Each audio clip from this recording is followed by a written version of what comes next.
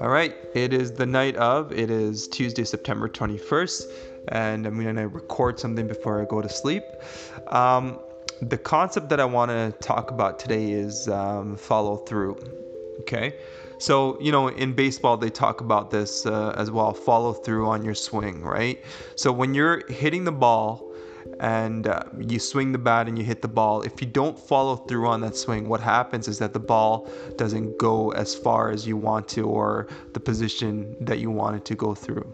Okay, and it's very similar in life. When you have an idea and you don't follow through on your idea, what generally happens is that you don't see any fruits of your labor, right? So what happens is that you start something and then you have a habit of breaking that and then going on to the next task. I know a lot of people that go through this, just speaking to a lot of people as well. Like, you have to see things till completion. And I went through this, and as soon as I noticed that I was getting into a habit of not following things through, I got myself to complete things, right?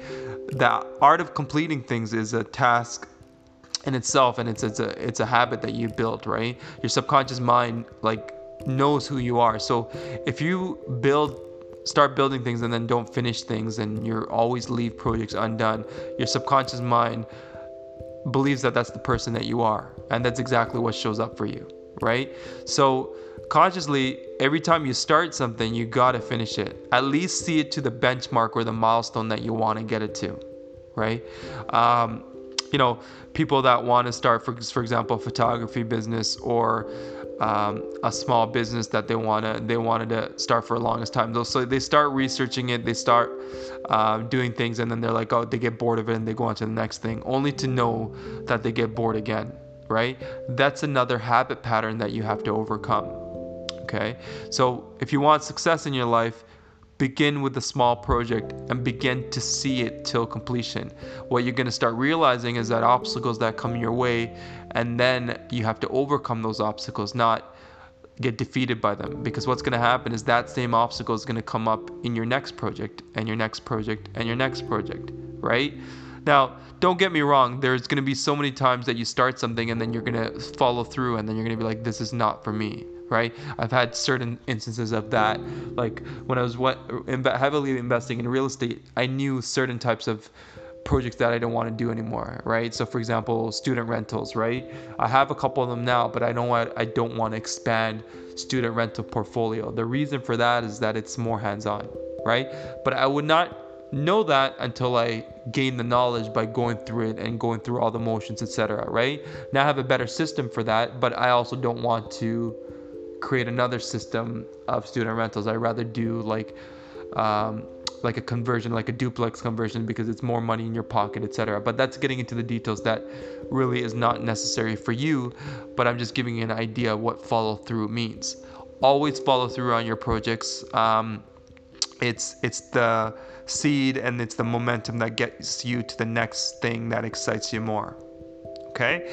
And then speaking of desires and excitement, like, you personally would not be desiring something if you didn't have the capability of achieving it, right? Your higher mind would not be able to send you a carrot, right? Like that desire that you're looking for, without you having the capabilities of achieving it, right? There's no way in how you would have been able to track that type of thought to you.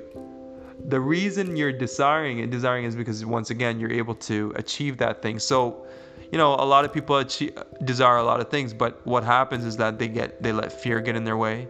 They look at the obstacles in front of them and they don't do anything about it. They just say, oh, I need money, or I need extra resources, etc. And they don't really push through and realize that the obstacles is the way, right? I think there's a book by I forgot his name now, but some Holiday or something like that. But anyways, it's very important for you to realize that, every time you have a desire, every time you have something that you're searching for, obstacles are always going to come your way, and obstacles are always going to be there. What you do, you act like a working bee or an ant or whatever it is, and then you overcome those obstacles one by one by one, right?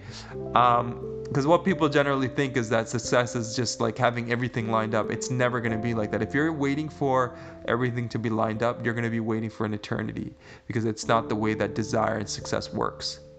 All right, good. So 2 things I want you to get from this, right? Whenever you're thinking about success, thinking about follow through on everything that you're working on, or the one thing that you're working on, follow through it, see it till completion, get it to a result that you like, and then determine if you want to take that further or not. Don't quit before you get to that milestone.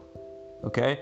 And part 2 is that if you're desiring something, that chances are your higher mind knows that you're able to achieve it, or that's the carrot stick that you're supposed to be going down. Okay, so yeah, that's Sen Vivek. I'll talk to you guys later.